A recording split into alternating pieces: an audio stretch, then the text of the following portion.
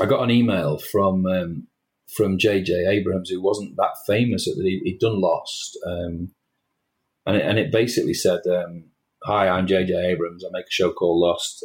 I learned to sculpt from your DVDs, and I'd love to meet you."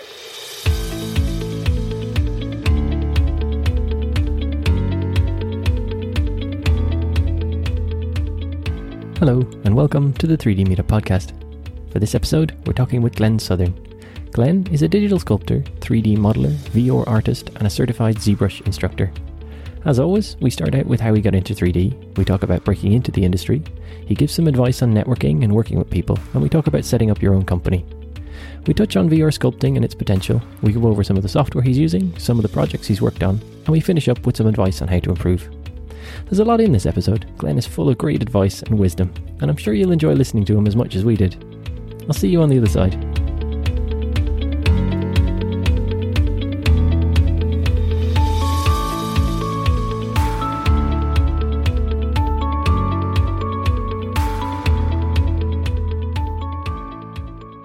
I'm here with Glenn Southern. First of all, thanks very much for joining us, Glenn. We really appreciate you coming on the podcast for us. No worries at all. Good to be here. I guess we'll just get stuck right in, Glenn. Would you mind telling us how you got into 3D? Yeah, so I'm a little bit older than probably a lot of your listeners. So I'm 52 this year. So when you say how I got into 3D, I was into art and creation and design from the age of 15, really. And if you think of that being kind of like the mid-80s, the sort of 3D I was even aware of at that stage was at the higher end and the best end. It was kind of like Tron, and one or two other films that had just sort of like touched into 3D a little bit with the highest end multi-million-pound machines. And then what we had on the desks were just either green screen, PCs. Or there was a raft of things like the BBC and the Micro and the Acorn and the Apple was there, but I wasn't even anywhere. Obviously, I was a teenager. I didn't have the money for an Apple or anything like that. So at that point, from a 3D, if you mean 3D with computers, there was nothing. There was literally nothing. I think the only computer we had at home was a Spectrum. So I started drawing and doing 3D drawing in terms of CAD and draftsman drawing from the age of 15. So I left school at 15, went on a little training course to do a little bit of, oddly, it was stop motion, which is something I came back to. But then within that year of leaving school, I was in a steelworks in a print department, and I was learning how to be a draftsman, which is the path that my brother took, and he's 10 years older than me. So I was doing prints for draftsmen with the aim of doing an apprenticeship and going into being a draftsman that draws steel and draws buildings and agricultural buildings. So that was right back at the start. And what I was doing at that point is I was drawing all the time and illustrating. And I was getting a lot of magazine work for games that we used to have things called play-by-mail games that had magazines attached to them before. And things like Dungeons and Dragons and a lot of fantasy games. And I, even from an early age, I was lucky enough to, do some inking and illustrating on stuff like that. So that was kind of where I started in terms of art overall. And my family are quite artistic, although not artists. So if you then ramp that forward a little bit to the end of the 80s and into the sort of like turn of the 90s into 91, that's when I first started to understand that there was a lot more of 3D to get your teeth into if you wanted to. So I had an Amiga 1200, and there was a program on there called Organica, and another one that I was aware of called Real 3D. And pretty much all I could get out of it was a cube and a ball and a shape. But I kind of knew that that's something that because I was very familiar with front, side, top, elevation, and everything from the drawing boards. And when I was at school, it was called technical drawing. There's all sorts of different terms for it now. So I really kind of like thought, right, I've got to have something to do with this. I've got to get involved in this. And in about 91, I had a copy of, or access to a copy of 3D 3ds, it was called at the time, what you would know as 3D Studio Max now. And I think it was by a company called Kinetics at the time. And because my brother was a steelwork designer and 10 years older than me, he was using it for starting to learn it for work. So that's the first real sort of like bite of the cherry when I started making my kind of chess sets and, shiny spheres. Everything was either reflective or not. So, the stuff that everybody was used to seeing by the mid-90s, I'd been doing it since like late 80s, 1991. But at that point, I think my first PC was a DX266 with no graphics card. So the graphics card back then was part of the machine. You could buy a 3D card, as they called it, and plug it in separately, but there was not really anything that could run on it much other than demos. So that firmly got me into, now I want to make stuff in 3D. And when you think about that time in what became this industry, let's say 92, 93, you're seeing Jurassic Park land on the scene. You're seeing, it was a really pivotal time for the big, the Sun Microsystems, and Apple was obviously without Steve Jobs at that point, and that was handling all of, with things like Quark Express, they were handling everything print wise, and everything in the design industry was Apple based. And again, we with things like 3D Studio Max and what basically what became Maya, you could see where it was going to go. And I jumped on then. I switched over very, very quickly to a program called Lightwave. And the reason I switched to Lightwave was because in the sci-fi community, there was a TV show called Babylon 5. And in Babylon 5, they were rendering, there was no CG creatures because obviously there was very little around CG on the telly in terms of creatures. But all the ships and a lot of the planet shots were done in Lightwave and rendered. Actually, a lot of it was rendered by sending it out to enthusiasts and getting them to render a couple of frames. No way. And they would send, and they would send it back, and eventually that would make a scene. So I was I never got involved in that, but that's what got me, making spaceships and making anything that I could really at that point. I've still got a lot of artwork from that sort of time, but it was very blocky. It was, 3D Studio Max was very blocky at that point. We're before the advent of subdivision modeling, which we'll talk about a little bit later on. And it was kind of quite limited, really. But I was bought in. I was completely sold on it. By that time, I bought a house when I was I think I was about 19 when I bought a house. So I had enough money. But the art industry and what I was doing in art just wasn't getting me where I wanted to be, and I just left it. I carried on doing what we would call freelancing now. So I carried on sort of like selling illustrations. I was actually painting as well. So I was selling like watercolors and acrylics and a lot of the more traditional artwork stuff. So I was having fun creatively, but I couldn't make enough money. There's nothing I could. We were in the north of England. We weren't. I probably hadn't even been to London at that point. If you think about the timing, so it would have been. I had a house. It was kind of like the early 90s, and at this point, I kind of ran out of money. I suppose is the way to say it. I got made redundant from the job. In fact, I wasn't even 20 when I got made redundant, and I didn't know how to survive at that point. I was married. The finances were kicking in. It was a bit. The financial burden was kicking in. It's my first taste of being skint, really. So what I did was I tried a few jobs, tried a few silly little jobs just to make some, like literally working in a shop and working on a market stall and doing some driving jobs, whatever I could do to make the kind of money. But all the time I was drawing. All the time I was modelling with clay as well. I had a shed that was full of clay, so I kept those skills going. Kept my relationships going as well, kept my friends in the art world and the people that I'd met in the magazine world, etc. But then I ended up in a job where I was a stock controller in retail, which is a fairly mundane kind of job, but I was meeting a lot of people and I was earning enough money to pay the mortgage and everything was hunky-dory. But what happened was accidentally, I did really well, and I ended up going down to Hertfordshire near London and getting on a course that made me a manager in training to be a senior manager in that kind of industry, which you would think, how the hell could that happen? But when you need money, I say this to young artists now, sometimes you just have to go and get a job.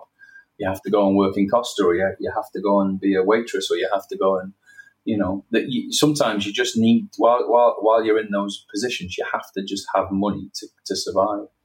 So I did better than survive. So I did really well. And in my early 20s, I was kind of like, I was a senior manager by then. Within a couple of years, I got, they sent me to Manchester Business School. I got like a diploma, which is a degree level diploma in that kind of world, which is nothing to do with what we do now. But it also gave me a lot of time with big groups of people. So I was managing big groups of people. I was learning how to get people to do what I wanted nicely. I was doing a lot of, learning to be a trainer, learning to teach people. And that really, to this day, is probably why I'm good at doing the explaining what I do while I'm doing it, because of that kind of industry. And again, I always say that to youngsters is don't be afraid of going and getting life skills. The skills that I picked up are so transferable that it's unbelievable. And I didn't know that at the time because I didn't know what my life was going to lead to. And before I knew it, like I say, I was a senior manager. I was earning very, very good money, driving around in a big Mercedes. Even I did a regional role around the country. So I was flying a couple of times a week. This is now the mid 90s, and I'm kind of like very, very out of my comfort zone in terms of art. I'm very much in a management role and thinking about how my life's going to pan out that way. And it wasn't working for me in terms of how I was feeling about doing that for the rest of my career. I just knew it wasn't for me. And it had come up a few times in the job where one senior director had said to me, you're just a frustrated artist who doesn't know what you want to do. And now I look back, he was absolutely spot on. He was really spot on.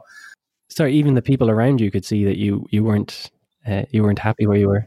Yes. So it's funny actually, and it'd be quite, this is a podcast, so I can't show you, but I have this thing where I've drawn all my life and I keep a sketchbook and, I keep a moleskin now. And I was drawing all the time. So every meeting I was in, I could draw a picture in a meeting. I could go back to that picture 2 years later and I could tell you what the meeting was about.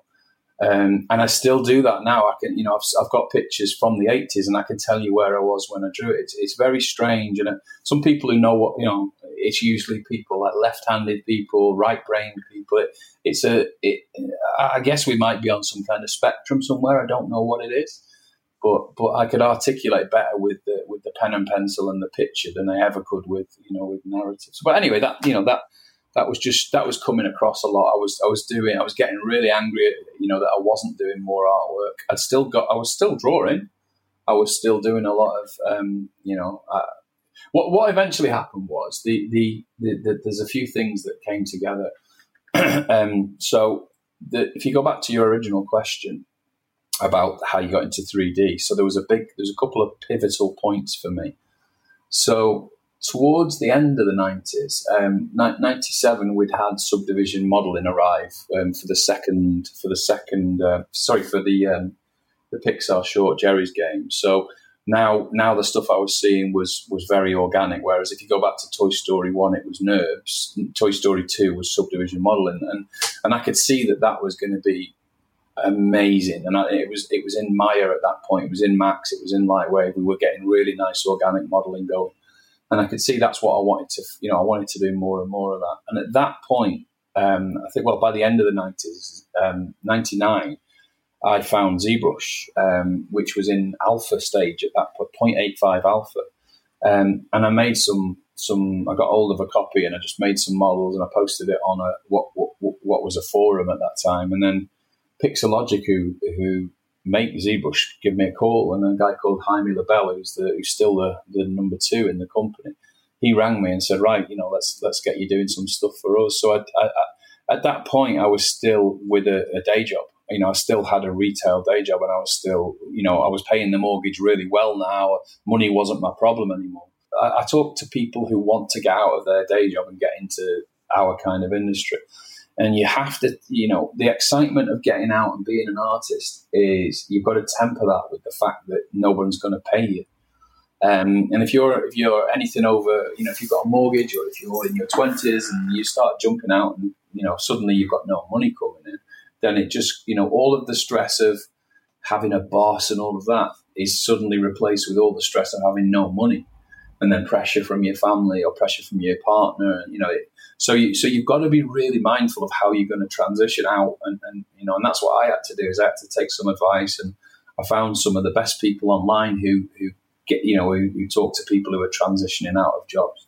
There was one lady that runs a podcast called Cubicle Nation. And it literally is people who have got a second income from a hobby. How do you turn that into a So I did an interview with her way back, and that stuck with me all these years because what I did was I was very fortunate to be earning good money, and I was married and happy. So my wife took the brunt of the monetary load for the family, and then I basically put a load of money in the bank, and then that's how I transitioned out, and I just went literally from that and started a company. But the reason I could do that is I can go back to what I was just saying about ZBrush. I started, so this would be, I'm going to say 2001, 2002. And I started making videos. I started doing DVD, and I started doing them and eventually selling them on Amazon, which had just started as well. So I was in two worlds at that point. I was in these two industries. I was doing really well. I did covers for Pixelogic's adverts for magazines. I was in Game Developer magazine doing stuff, and I just knew that that's where I was going to go. I just had to decide that the money had to be right, and it still took me a couple of years to get that transition. Yeah, and how much content did you have before Pixelogic actually contacted you? Probably about a month's worth, if that, maybe something like that. But there was no one else. There was a group of. I mean, when Pixelogic eventually started a forum, which is called ZBrush Central, that was 2001, and I'm number 45 on the forum. So I joined before some of even Jaime, the main guy. He's a later number than me on joining the forum. So he joined. I joined in the April. I think he joined in the July. You look on the system you look on ZBrush Central. So I've used it since before it even had a forum. It had another forum called Z Academy, and that closed down, and ZBrush Central opened up. So I've had that kind, and that's why I have a massive loyalty to Pixelogic, is because I've seen them grow from, late 80s, Offer Allen, who writes it and owns it, he came out of Sega and started it. So I've seen them literally from, the back of a factory to the behemoth that they are now. You've been with them from the beginning, Yeah, and obviously I'm friends with everyone there, or most people that I know who aren't new. And there's that, there's that loyalty that comes with time. Plus, it's an amazing product. So. You started doing ZBrush, and Pixelogic have kind of contacted you. But how do you start making money then? How do you transition into being a freelancer from someone who's just doing the training videos?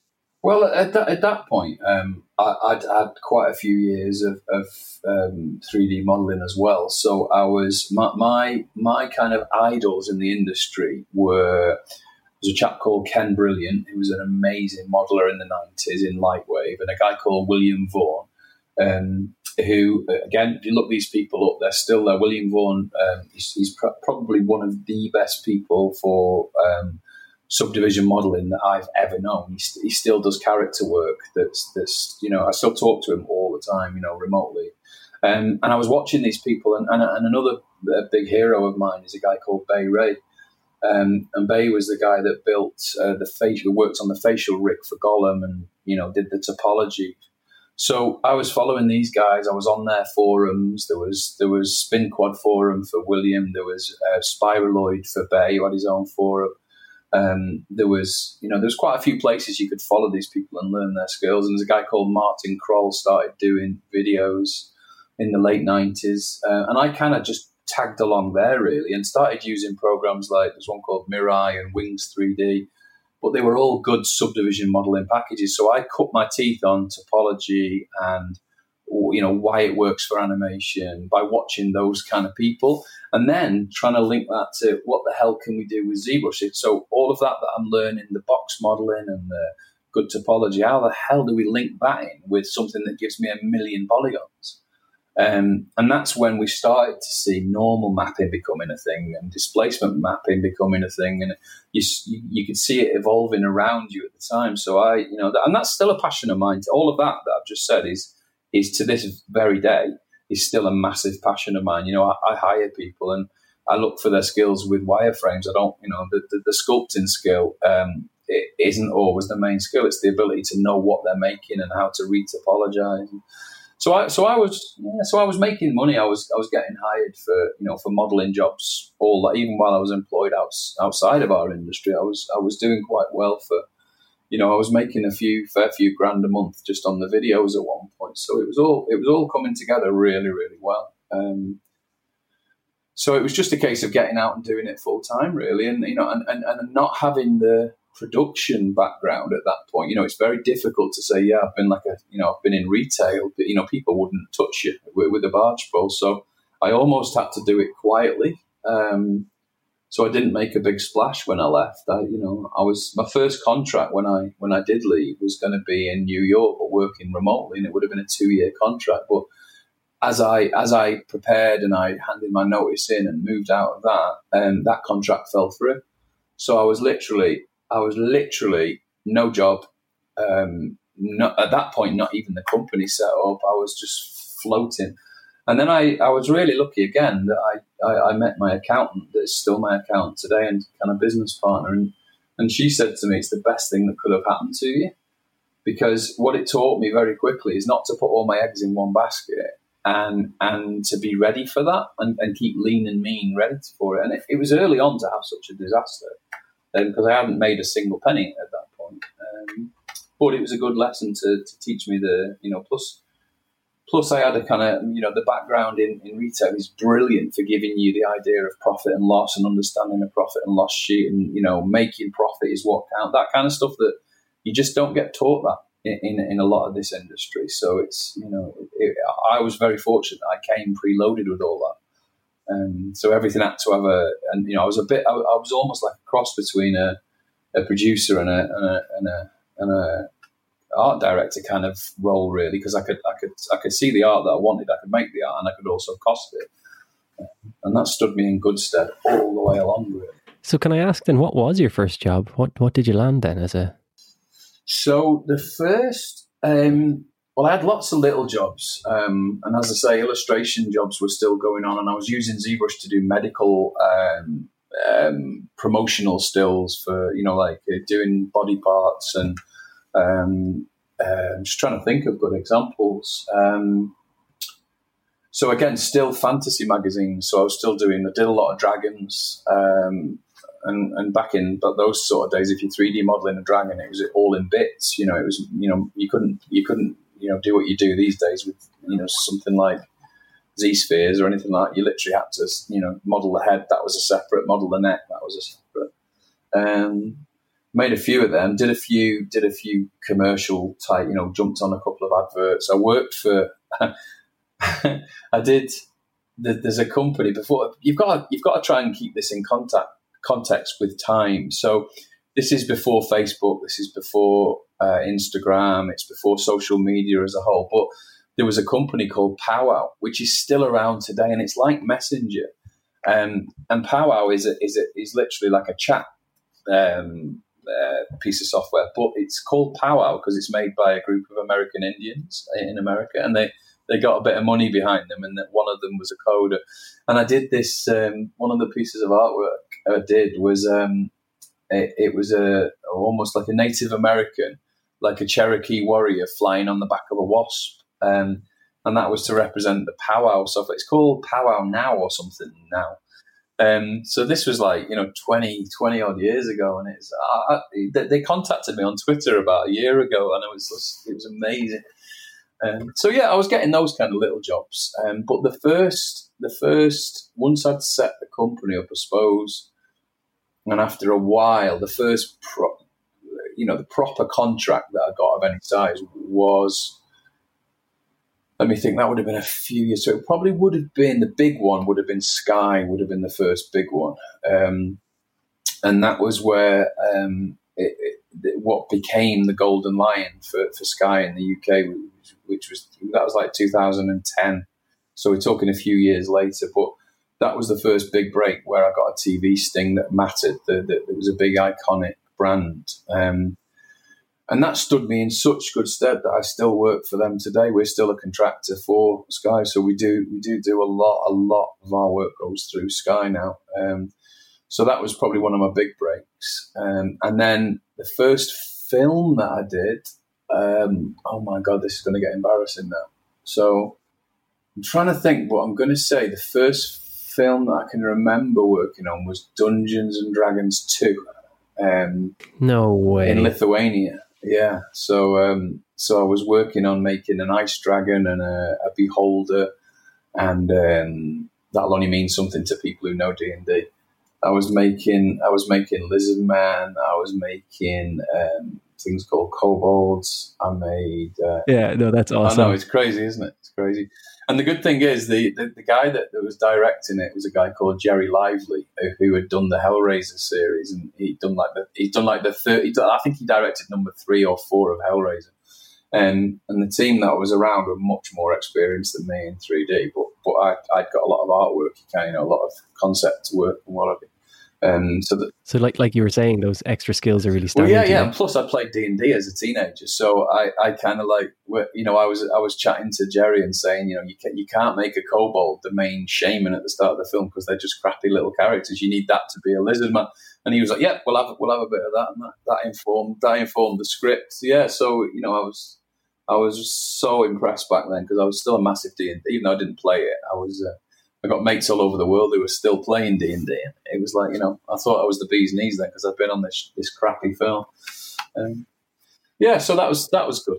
It's good. So, and I got to go out. I got to travel a little bit back then. So it was, again, Lithuania. I didn't even know where Lithuania was when I went. So yeah, I was getting some nice little, fun little jobs really.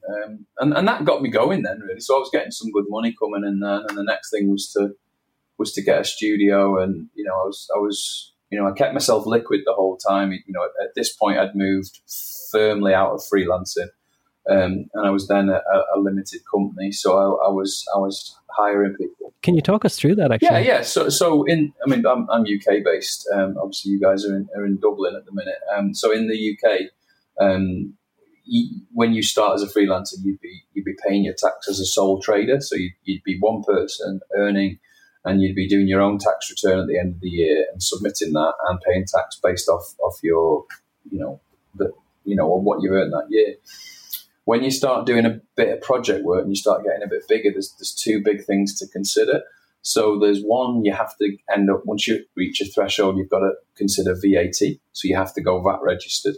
And that means you're going to charge your client an extra 20%. So obviously, if you're just doing little bits of magazine work, and they're not a VAT registered company and they can't claim it back, that means their bill's going to go up by 20%. So it's not particularly good for someone who's just doing lots of little illustrations or 3D models or bits of, But for someone like me, who was then, I was at the point where I was hiring people. The company we weren't turning over millions or anything, but we were doing certainly better than I was as a freelancer. So you go VAT registered, and then you become a limited company, which takes the liability off you and puts it onto a company. So should you go belly up at some point, then the liability is firmly with that company, not with you as an individual. So there's little things like that you have to look into, and that's where having a bit of skill in that already, from a bit of life skills really.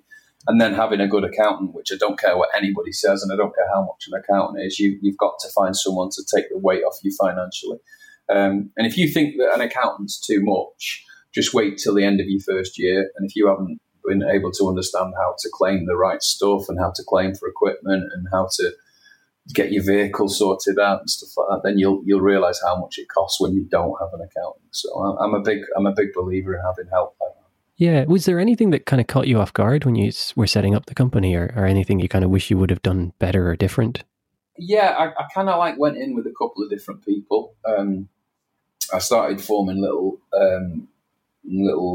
conglomerates, and sometimes those didn't work. Sometimes I lost money, and that taught me really early to be really careful, because if you join with somebody and you do a project with someone, it's just you and your mate, that's fine. It's really fine until there's a ton of money available, and then both of you would have your own opinion of what happens to that money.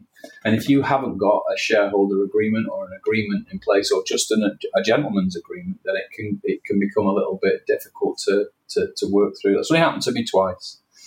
And my advice to people setting up now is, if you're going to go into any kind of joint venture, then set up an agreement in writing, and preferably with a legal body. Because if the person that you're going into partnership with doesn't want to do that, then don't do it. Because you shouldn't be afraid of it. You shouldn't be afraid of an agreement that, things change. So you could start a job, and then you might need to, you might suddenly get married, and you might not be able to carry it on, or you might go and join a company and become a director, or you might just want a share of that company. You have to have an awareness of what you're doing before you go in, really. Yeah. Have you any other just general advice on working with people, either clients or like that, other artists? Oh, I've got loads of advice. We could be here all week if I start giving advice like this. So my biggest piece of advice is, I have a load of theories because I'm really old.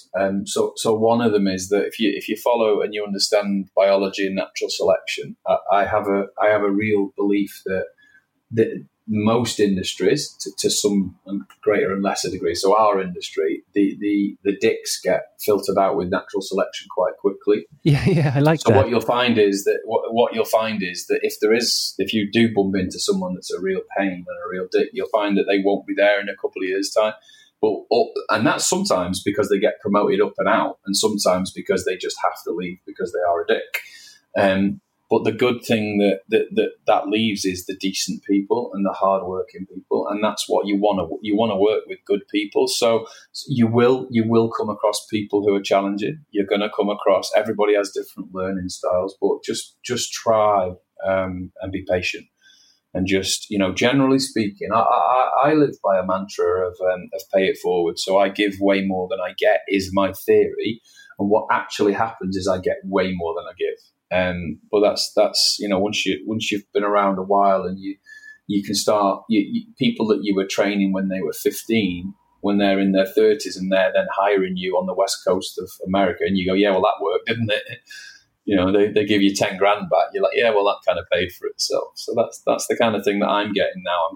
I've trained such a lot of people that I feel like I'm getting a lot of that back now. Even if it's just visits, or even if it's just the odd going advising somebody in LA, or going down to Mexico or whatever. It's just being a dick is the quickest way of getting out of this industry. You don't get me wrong. I don't mean it. Don't be challenging, and don't be. One of the biggest things that does happen is that people don't critique enough, and I don't think you must have critique, or you'll just stagnate.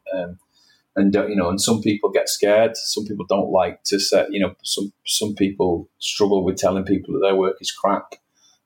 It's more about how you say it and how you motivate. And I've got lots of examples where people weren't right for a role, or somebody comes for a job and they're just not right. And I've got a real passion for saying, right, you're not right. This is why, and this is what I suggest we do with you. Even if I can't hire you, then I think you should go and try this, or come and try, and then by all means come back and show me. And I could probably give you 30 or 40 examples of where that's worked. And those people often do, once somebody's told them clearly where they're failing, it quite often helps them on the right track. And once they have a direction. Yeah, exactly. Yeah. It just somebody's never told them that, and it just helps them to refocus and maybe relearn new skills. And it happens to me every couple of months. I've literally had it. I've had it 3 or 4 times this year, and those people that I'm talking about, they might even be listening to this podcast, but they know who they are. And I'm always willing to look back again, and I've grown up with people like that who've helped me like that. And I can pick the phone up and ask, the head of Sky Creative, why is this not working? And it's building those relationships. Really, it's fantastic. Yeah. It really is. It's actually something else I wanted to ask you about, Glenn, because you do have a really good network. You seem to know everybody. Can you give any advice on just good networking, like how to kind of find people and stay on their radar, as it were? Yeah, the big thing that I see a lot of is people don't get off their arses and get out there. And too many people have thought that this is how I'm going to run my life now. I'm going to put as much as I can on Instagram and ArtStation and Facebook and whatever your platform of choice is. And then people are going to see that, and then people are going to hire me. Well, that just doesn't work. You're in a crowd of millions of people doing nobody does garbage work on those kind of platforms. Everything is shiny and good and great and the best. What you have to do is take your product and your skill and take it out and go to shows. You have to take it out and talk to people. You have to mix with companies who are out there promoting. You have to go and find out what it is that you're good at and what you need to work on. Find out who's the person you want to emulate. Go and meet them, and then learn how to be them, really, and focus on those skills. Or you do stagnate. And too many, and especially too many people in 3D, they just sit behind a computer and just hope that what they post online is going to get them noticed. And it doesn't work like that, in my experience. It does for the best of them. But if you can get out there and go to, I go to probably a show every month. I still make sure I'm, those are the people that follow me online. They get really tired of me going, oh, I'm now in London, I'm now in Sheffield, I'm now in Vancouver, I'm now in San Francisco, I'm now in China, I'm now. But that's the way I get work. Is my company now is kind of 90% repeat business, and that's through the that's not just because we're okay at what we do. It's because we go out and talk and we help people. And so yeah, my advice, I suppose, the advice there is get out there a little bit more. The magazine work, promotion is good, and getting it online is good, but it's much better if somebody looks you in the eye and you can shake their hand and talk about what you do. It helps. Yeah. Are there any particular shows that you would recommend? Yeah, loads. So let's go through the year. So Vertex is good, which is the 2 years running now. That's the 3D, the Future Publishing show, and that's only a 1-day event in London. And that basically is for people who read 3D World magazine, 3D Artist magazine, Imagine FX. I think that's a great show. Later on in the year, you've got, there's a couple. There's FMX over in Stuttgart, Germany. That's a fantastic one to go to. There's a lot of students go to that, so you get to meet a lot of people, like-minded people if you're a student. You've got... I'm missing out loads here, but there's tons. These are just the ones that I really like. So the one that I like the most is Trojan Horse Was a Unicorn, which is now in Malta. And that's like a week-long experience. But you must, if you're in our industry and you like characters and creatures, you must get to that. It used to be in Portugal. That's a fantastic one. Bobby Chu's Schoolism courses, events, they're all over the world. He travels the world. If you look up Schoolism, he goes to Dublin, he goes to London. I'm thinking of places local to us here now. So you've got London, does Dublin, he does all around Europe, does Paris. And they're always great show and tell days, like 2 or 3 days of top A-class artists showing off their skills and helping. Nice. Yeah, they're great. They're great little 2-day events, and there's a good bit of a social life attached with that as well. I got an email from J.J. Abrams, who wasn't that famous at he'd done Lost, and it basically said, "Hi, I'm J.J. Abrams. I make a show called Lost. I learned to sculpt from your DVDs, and I'd love to meet you." And I'm like, "Yeah, this isn't real. This is complete bullshit." So I rang Jaime in Pixelogic, and I said, "Do you know this guy?" And he went, "Yeah, he's real. Come over." And at the time, it was really good timing because I was about to present at Nomon, which is a school over in LA, and it coincided with me doing that with a couple of my sort of like big heroes who were on stage, and I was lucky enough to be able to get on there with them presenting. So there was a guy called Chris Costa, who's possibly the best character ZBrush artist in the world, in my opinion. And Chris was on stage at the same time, so I got to meet him and give him a hug. And Meets Myers was there, got to give him a hug, and Maddie Spencer was there. Just all the heroes and heroines of the world. And I met Rick Baker that day, and I met in the audience. Rick Baker was in the audience, which is just mental. And then there was also Neville Page was in the audience. It's just crazy, amount of heroes in one day. So I went for that, and then Jaime took me over to Paramount, and I met with JJ and just talked about some projects, and it kind of like that was probably the big trigger for me. That was kind of when it all changed, really. That's when I knew that even if I couldn't take what he, because it would have meant a big upheaval for the family at that point. That was the one big trigger. And I always say to people, look for go and find your trigger moment. Put yourself in a place where people talk about lucky people, and a lot of people say, you're really lucky, you always do that. And I go, no, I just work really hard and put myself in places where, it's not that the luck comes to me, it's just that I get into a lot of places that lets me meet people that then leads to something. So it's a good chunk of hard work, putting yourself in the right place that then looks like good luck. Yeah, so from the outside, it looks like you just stumbled into it, but you've actually put a lot of effort into it. Yeah, exactly. Yeah, and the people that do well, they're either very good at handling social media, or they're good at, or they're good at face-to-face and meeting the right people. Yeah. So that was how that happened, and it didn't for me. I came back to the UK, and very quickly after that, I was at. That's when the limited company appeared.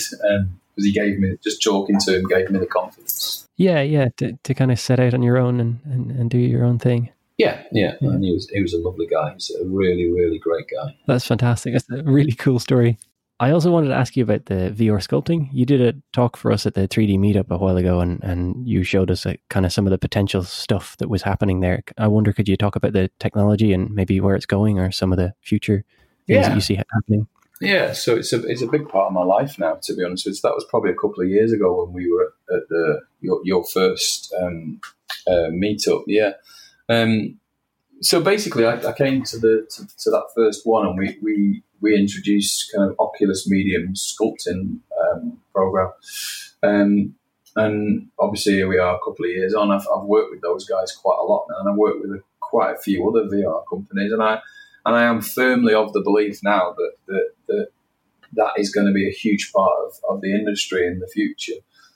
It's in its infancy. It's a very, very new technology. The outputs that we're getting aren't to the level that you would get from ZBrush, but it's coming. It's got significantly better. And as the hardware improves and the field of view improves in VR, and as we move out of VR and into AR and MR, once we have a headset that isn't wired, so that means the GPU is built in, without having the need of a PC, but it can still handle that level of data. The world will change massively. So once we're with like HoloLens or Magic Leap kind of technology, but further down the line, and we're working with a sculpt on our desk in front of us with our hands, but seeing the desk and the sculpt, and it's all virtual, then you can't ignore that. And that's coming. That's definitely on its way. I've just started a master's over here at Leeds Trinity University in immersive, basic immersive technologies for creation. And I'm banking on, I couldn't find anyone to help me get that master's, because there aren't that many people who are qualified in it. And I'm now headlong into that postgrad degree, and then I'm going to go for a PhD in it next year. So I'm all in. So there was an event last week in Sheffield called Develop Live, and that's a CAD-based magazine that does an event once a year. And like everybody was talking about VR creation. It's just Autodesk have VRED. Maya's now got a viewer, the Foundry have got a viewer, which is obviously the next stage. And I'm working with a company called Gravity Sketch. So we went ahead and we sort of like did some sort of like deals with them. So I've got a year and a half working with them, as well as Oculus Medium, who I've worked with for quite some time. So you've got to split VR at the minute out into the gaming end and the consumer end of it, and then our end, which is we're only really talking about the creative side of things. And I think that I think Dreams on the PlayStation VR got released last week, and that is just an incredible piece of software made by the company that made Little Big Planet. But you can now go in and sculpt your own game on a PlayStation. Which is, if anyone's listening to this and they haven't yet looked it up, just go and have a look at that. It's an incredible feat of engineering to be able to do world generation of that nature. I think they've taken something like 9 years to develop it, or so. I can't remember exactly how long, but an incredible amount of time and money has gone into it. And that's out now. So that's not even in the on the big power PCs that you have on your desk. So yeah, I still stand by what I said, and we are seeing it. It's definitely in the mainstream more and more. So you're kind of seeing a similarity between the early days of ZBrush and the early days of the VR sculpting. Yeah, definitely. It was very much like back in the late 90s. It was kind of like, what do we do with 1 million polygons, and now it's what can we do with voxel sculpting? But I'll be honest, we pretty much start nearly every modelling job, character job in VR now. We're either in Gravity Sketch or in Oculus Medium. It is so much faster just to knock out your shapes in VR than it is to do it any other way. And it generally ends up in ZBrush if it's organic, and Maya or Cinema 4D if it's for TV work. So would you say it gives you a better sense of the sculpt to do it in VR? Well, yeah, because you're in the room with it. You and also you've got if you're doing the voxel thing, you're pulling it through. You're building up volume from the inside rather than adding to a surface. So it's a very quick way to iterate the shapes that you want. It's not good for surface detail. I suppose that's the next challenge. Yeah. But nobody's really saying it is. That's where you go to ZBrush. Really. Yeah. So Glenn, if someone was looking to get into the VR sculpting, can you give them any advice or software suggestions? Yeah, definitely. So I'm a little bit biased because I'm going to talk about the ones that I personally like. And bear in mind, I'm a creature and character guy mostly. So the ones that I always recommend, firstly, the granddaddy for me is Oculus Medium. So Oculus Medium is voxels. So that means that you're creating within a voxel grid, and it can be the surface. To make a higher detailed surface, you have to put more. You have to go larger within that grid. So if you want to do super, super high res, one, you need a lot of RAM and a big graphics card, and two, you need to be aware that you might go outside that voxel grid if you wanted to. You can't have lots of huge models inside it. But with those limitations, I still would say it's my favorite way of organic modeling. So that would be my favorite voxel-based one. The second one in that world is Masterpiece VR. And bear in mind, these products are either free, so Oculus Medium comes with your hand controllers, or they're like 20 or 30 quid. They're not. None of them are yet expensive in this marketplace. So that covers off voxels. For if you're an illustrator and you like the more stroke-based, well, probably the one that you need to look at is Oculus Quill, and that's now got animation capabilities. So if you look at a guy called Goro Fujita and Martin Niebelung, they're two of the big hitters in that space, and that's much more of drawing your strokes in the air and painting in the air, but then doing something with those strokes. So that's a great start for that. And then the third one, the one that I'm heavily involved in myself, that I'm now passionate about, is again, sorry for the tech speak, but you now can have NURBS in VR. So that's non-uniform rational B-splines, if you want the tech speak, and that basically means CAD. That means Rhino equivalent or Fusion 360, and that's there in the form of Gravity Sketch. And again, I think it's only 20 odd quid for the consumer version. It costs a lot for the enterprise version because that's aimed at large car manufacturers. But if anyone who's done NURBS in the past and done any NURBS patching will know what a challenge that can be in industrial design. But you basically can pull your NURBS patches through the air in front of you, and then mess with the control vertices, and it's crazy what you can do with it. They're my main go-tos at the moment. There are, of course, things like VRED with Autodesk. They've got their own, but that again is quite expensive and quite early on, and it's very advanced. But it's that again, that's more for industrial design. But that's a good starter for 10. Is there any courses or anyone online that you could suggest for learning from? For VR, it's quite limited. If I'm honest with you, there's Goro Fujita does a lot for Quill. If you go to the Oculus forums, you'll find quite a lot of free tutorials, and obviously there's a few bits and bobs online from me, which is just look up Southern GFX and you'll find a couple of hour videos up there. Oh, brilliant! Yeah. And I'm doing a couple of. I think I've got a tutorial every month going forward in 3D World magazine. Nice. So keep an eye on that, and 3D Artist magazine as well. So there's 4 videos of how to make a dragon in Gravity Sketch. That's in this month's 3D World magazine, so that'll be one to get those. Yeah, I think you can get it off Creative Block as well once the magazine's out. So if you don't buy the magazine, I'm pretty sure it will arrive there at some point. Perfect, amazing. But yeah, there's not a huge amount on. It's still very much the Wild West, and so it's still early days. Still kind of finding its feet. Yeah. Glenn, would you say you're an early adapter of this kind of software, or in general? You could say yes, but I'm not a naive early adopter. So, right. And I don't even know if that's a thing, but I'll explain what I mean. So I look at a lot of, but basically my world revolves around creating stuff. I follow creatives right across multiple sectors, and I'm always interested in getting stuff made. So it's usually around modeling, drawing, or concept painting. So I watch for trends, and when I see a potential trend emerging, if I think it's going to be something I can either use or be interested in, then I laser focus on it for a very short amount of time. And that's how I did it with 3D printing.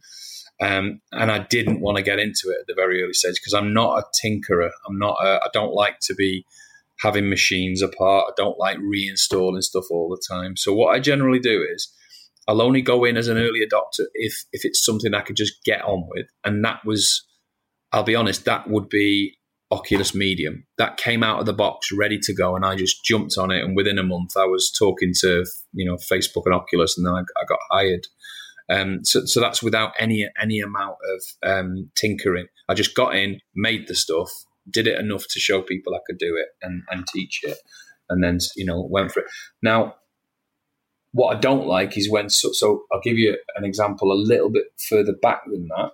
So when Oculus first developed they had I can't remember what it's called, the SDK1 or something like that. There was a development kit for the Oculus Rift, and I wouldn't go into it. So I researched it first. Too many people were being sick. Too many people were falling over. The software wasn't quite right. So I would probably, and I have a couple of mates who got in at that stage, and that put them off.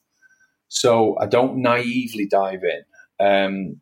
But what I do is I do a lot of research, and I do a lot of, I'll talk to people. I'll go and try it, and then I'll dive in. If you see the potential, really. Yeah. If I can see that I can use it or make myself stand out a little bit, then I'll do it. But what I don't do is just go and buy it for the sake of buying it. And quite often with hardware as well, with cameras, for example, I sometimes buy a camera that some people would think would be obsolete, but for me, it's the right time. I've waited for a certain amount of time, and it fits the need. So I don't just jump on the latest. I don't mind dropping the dollar on. I'll give you another example. When Formlabs developed the Form 3D printer with resin, there was a Form 1, and I watched it, and I thought, no, I don't want to be spending my time cleaning up resin. I don't want failed prints. So I waited for the Form 2, let everybody else do the hard work, and then I just jumped in with the Form 2. Yeah, I did the same with the MakerBot. I left all of the initial MakerBot. I let everybody do all the hard work, and then I jumped in with the Replicator 2. So yeah, I don't, the software probably I might dive in a bit quicker. Maybe I might get in there because you can get in. I have this little rule where I dive in, and I laser focus for 1 week, which is what I'm doing, what I've done this year with Blender. Just get in, give it everything I can for 7 days, and if it works, it works. If it doesn't, it doesn't. And that usually gives me all the answers I need. Yeah, but those 7 days, how many hours would that be? When I say 7 days, I never have 7 days to just do that. That would be 7 days outside of the work day. Right. That would be 7 days of maybe 2 or 3 hours a night, or if I don't really sleep that much, so people often see me working at 3 a.m, which they find quite disturbing. Yeah. But it gets a lot of. It looks like I'm doing a lot of work, and my Instagram account is full of that kind of stuff. Which is, if you track back over the last few years, my Instagram is like one long series of experiments, and it doesn't show. He kind of, he doesn't. We worked on Jurassic World opening titles last year. It's not even on my Instagram sting. I haven't even bothered putting. Yeah, it's just the things that you're interested in and the kind of things you're excited about. Yeah. You can almost track what I'm currently into by my Instagram. It just shows what I'm experimenting with, and I always like to drag people along with me, or find out who's the best and pester them. I've got some good UK Blender users coming over to have to get a bit of a feel of what they think about it in the next few weeks. And I've only really gone to Blender because I felt like a bit of an elitist going around saying don't use Blender, and now I feel quite embarrassed that. Could you talk to us about Blender a bit, because we were talking about that before we got started? Yeah. So I've all that software I've talked about in the last hour is what I grew up with, and then I've always gone around saying, I looked at Blender several times in the last 6, 7, 8 years, and I've always found it hard to handle. It's got a right-click system, which is a nightmare. Okay. Lots of interface issues, which strangely enough people say about ZBrush actually. So I should be used to that kind of stuff. But I could never stick. I could never get beyond a certain point. And then they brought out a beta version of 2.8, which is pretty much rewritten. And my God, it's amazing. I've been evangelizing about it for the last month. Really, it's got a sculpting set of tools in there that are pretty amazing. It's got what they call fairly new technology called Dino Topo, which is the same as Sculptris Pro inside of ZBrush, which is basically dynamic tessellation as you sculpt.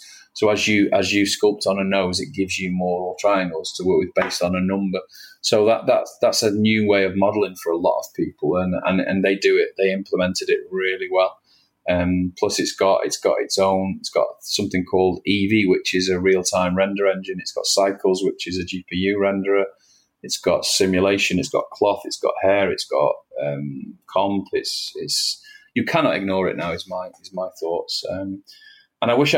Well, I probably don't wish I got in any earlier, because 2.7 I still struggled with it. I kind of kept turning away. It's really this big. They've really decided to go for it with 2.8 and fundamentally change the way it works. And I think it's going to bring a lot of people into the fold. There's a lot of well-known artists who are diving in and turning away from Autodesk and the Foundry and those kind of other programs. Yeah. It's certainly going to be interesting, because that's something I'd heard as well, that a lot of people kind of found Blender difficult to get into, but this latest release is certainly easier to navigate around. Yeah, definitely. Is there anything about it that you found frustrating, or has it just been an easy ride the whole way? There's a couple of things that are frustrating. The retop isn't there yet for me. I don't find the retopology tool. Everybody says it's easy, but I can't do it. So I've got to spend a bit more time on that. I'm sure it's just as straightforward. Somebody show me how to do it better than I am. So I haven't got anywhere with that yet. And there is, so the big thing with ZBrush is that if you look at programs like Mudbox, and obviously I know a lot about where that came from and its history, but one thing that Mudbox never had was all of the things like Dynamesh and ZRemesher at the start anyway. And basically what Mudbox was for me, even though it's an amazing package, is it was a program to do something to models. So you take your model from Maya or Max and then you do it in Mudbox, whereas ZBrush was always, you do it all, you make it in ZBrush.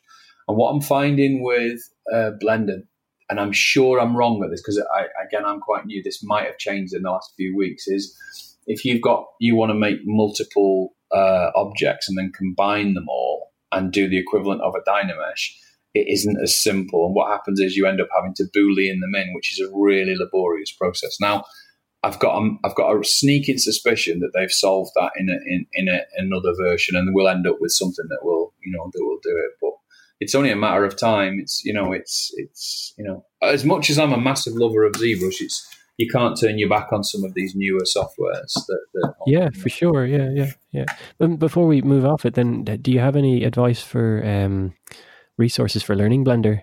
Again, pretty much the Blender account. Well, Blender Guru is the main guy. Andrew Price is the main guy to look at. Okay, he's not just about Blender. He's an industry powerhouse now with his. I learn such a lot when I listen to him talk. So he's a great one.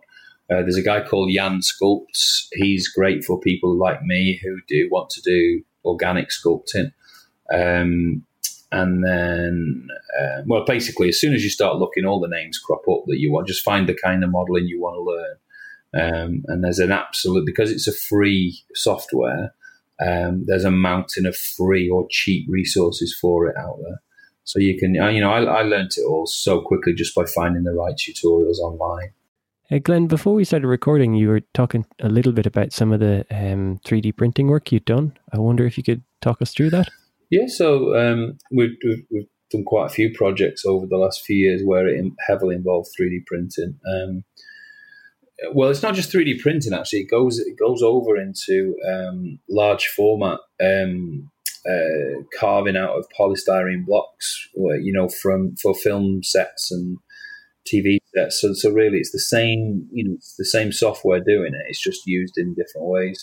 But we've done face replacement adverts in the UK. There was a Sainsbury's Christmas advert that we were involved in, and that's full color printing faces, per frame as per like Leica do it. So that's stop motion, right? Full stop motion, yeah, with traditional puppets with armatures, but then the head would be made in, the original might be made in clay and then scanned, or the original might get sculpted in ZBrush. And then we would do the technical build where we would work out how the face fits on the back of the head and what does it need to be able to animate, because you would animate it in Maya and print it out per frame. So, that particular project was with McKinnon and Saunders was the puppetry side of it, and Passion Pictures led it down in London. So that was a huge, huge technical learning for me. We had to spend a lot of time with what's called a Stratasys J750 full color printer, and it just learning how to use that kind of equipment is it takes a while to get your head around what file types, and that's when it gets a bit geeky. But it's great because the learning is it stands you in good stead. I've kind of done with what they call FDM printing now, which is fused deposit modeling printing. Sorry, so. Basically, what that is when you see these spools of PLA or ABS, and that basically, as it lays it down, it heat bonds it per layer, and you always get a layer in. And we kind of left that technology behind quite a while ago because we wouldn't get any good surface quality. So we went in-house. We just bought Form 2s, as I mentioned a minute ago, and then commercially we can't afford it because they're like £250,000 the printers, but we hire, we go to Print Bureaus, and that's led to quite a few good friendships with me. There's two companies, 3D Print Bureau in Stoke-on-Trent and Central Scanning down in I think it's towards south of Birmingham, basically Kidderminster way. And I've got great working relationships with both those companies now, and that's led to loads of other work with, from me to them and from them to me when they've got a client that needs help with ZBrush. And also I get to sell my training courses as well. So quite often 3D print companies will send their staff on a training course up to the studio here in Cheshire. Could you tell us about one of the projects that you most enjoyed working on? I can't really say I'm really proud of anything because whatever I do, I always hate it. After about 5 minutes after it's done, I kind of like get, oh God, why did I do that? Or even if it's amazing, it's like, all right, I'm moving on now. So I kind of leave stuff behind very quickly. So let me talk about ones that I have liked. So one of the projects that I'm probably really happy with was Sky approached us to make one of the Game of Thrones dragons because they had a print job where they needed a full-size dragon printed on the side of a bus, scratching the bus and scratching the top off the bus and cracking through the windows. And we had a bit of a chat about how much it costs to make a dragon, and obviously it's in the high millions really when you think about what it takes to make the Game of Thrones dragon. Yeah. So we negotiated that down by factors of 10, and I said we'll do it. Obviously, it'll just be a static single render, but that took a fair while. It took quite a few weeks with me and a couple of my guys. But we basically sculpted it up in ZBrush, painted it, and then we had the challenge of how the heck do we render it, because it's kind of 300 DPI and it's the size of a bus, and it has to stand up when you're stood in front of it. So every nail on the dragon would have to look like the size of an A4 sheet of paper. So that's one. It's a dragon, which obviously is kind of like, yes, I'm in with that. Two, it's technically challenging because it's got to go for print at a bigger size than we've ever done, on any job. And 3, it's kind of under a bit of pressure time wise because we've only got a given amount of time to do it. So yeah, that's probably one of my fun ones. That's very cool. And it all worked out, yeah? Well, I'm looking at it right now on the wall. So it was, I'm looking at it 8 foot wide, and it was probably about 50 foot wide when they did it. So yeah, it was really fun. Nice. That's awesome. Have you any general advice before we finish up for some 3D artists that are listening to you now? Yeah, so I suppose there's a ton of advice you can give to, depending on where you're at in your career. The big thing that I was probably introduced to was there's a book called The Talent Code that talks about how we learn and how you go into deep learning, and how there's a little bit of biology in there about wrapping something called myelin around a nerve, basically how we learn and how it actually becomes hardwired. Because people always say there's a steep learning curve, or it's hardwired, or it's muscle memory. When you actually read about it, what I came to the conclusion, and I stand by this quite a lot, is that natural talent isn't a thing. It's you get what you get because you work hard. You might have a slight skew, and you might be great at, you might want to draw or be around people who draw, then you draw more. But what happens is that only comes to fruition with the sweat and the grind and the do it again and break it, fix it, break it, fix it. And I think people need to learn that really quickly, that it is hard work. Nothing that we do comes easy, or some people make it look easy, but it's not. It's still incredibly hard to get to the level you need to be, even for a general 3D artist. So really, it's about understanding how to learn and how to to get to that point quicker. So you're not spending. People talk about this 10,000 hours thing. Well, wouldn't it be great if you could do that in 3,000 hours, but do it faster and better? So if you learn how to learn and do a bit of research on ways to, you've heard me in this podcast talk about something called laser focus or deep focus. And, in this day and age, when you're answering your email and your Twitter and your Facebook and you've got people badgering you, it's hard to laser focus. So that's one bit of advice, really. And then another one really is when, there's a big conversation that goes on about a generalist or specialist. Yes, yeah. That's a huge one, and I quite often talk about that because I'm not a very good generalist. So I'm a specialist with a few skills either side of that speciality. I don't go in and do lighting. I can light, but I'm not a lighter. I can animate, but I'm not an animator.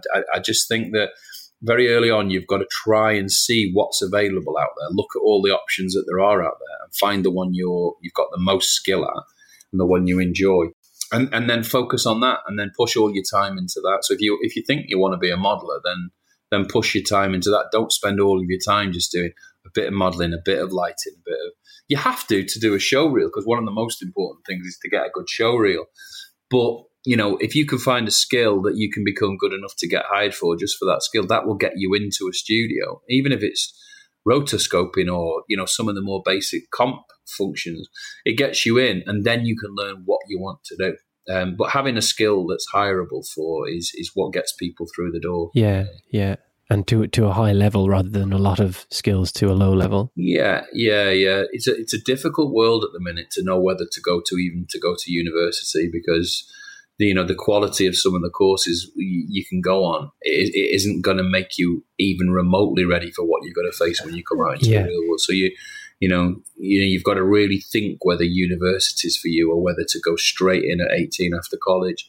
And I'm not, I'm a lover of education. I've, as I've said in the podcast, I've gone back myself to do a master's and PhD, etc. But, and you don't always need it, but it helps. Sometimes it does help. And the stats prove it with a degree that, your earning potential later in life is greater with a degree.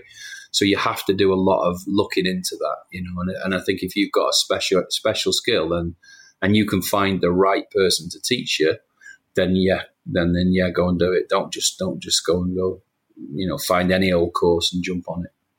So I think we're nearly out of time, Glenn. But before we finish up, can you let us know where people can find you on the net? Yeah, so pretty much everything that I do revolves around the name of my company, which is Southern GFX, and that's Southern SOUTHERN, and then GFX at the end of that. And there's a bit of a story to that, actually, which is, I won't take any time, but GFX used to be in the kind of like 80s and 90s. It was loads of little companies were GFX because it was graphics. And it's completely out of its time now, but I just never wanted to change it to Southern VFX or Southern Creatives or Southern Can Draw, which is the latest one that everybody's doing. Dan Can Draw or Bill Can Draw. So I've just kept with mine. And so basically Twitter is at Southern GFX, Instagram at Southern GFX. If you've got any interest in anything that I do, just type at Southern GFX and you'll either get to the website or to the course. Yeah. Brilliant. Okay. Well, I think we'll finish up there, Glenn. Thanks very much for joining us. I found it really interesting. I'm glad you came on for us. Cool. Really, really enjoyable. And, what you guys are doing is great. So hopefully I'll get to join you again at one of the meetings.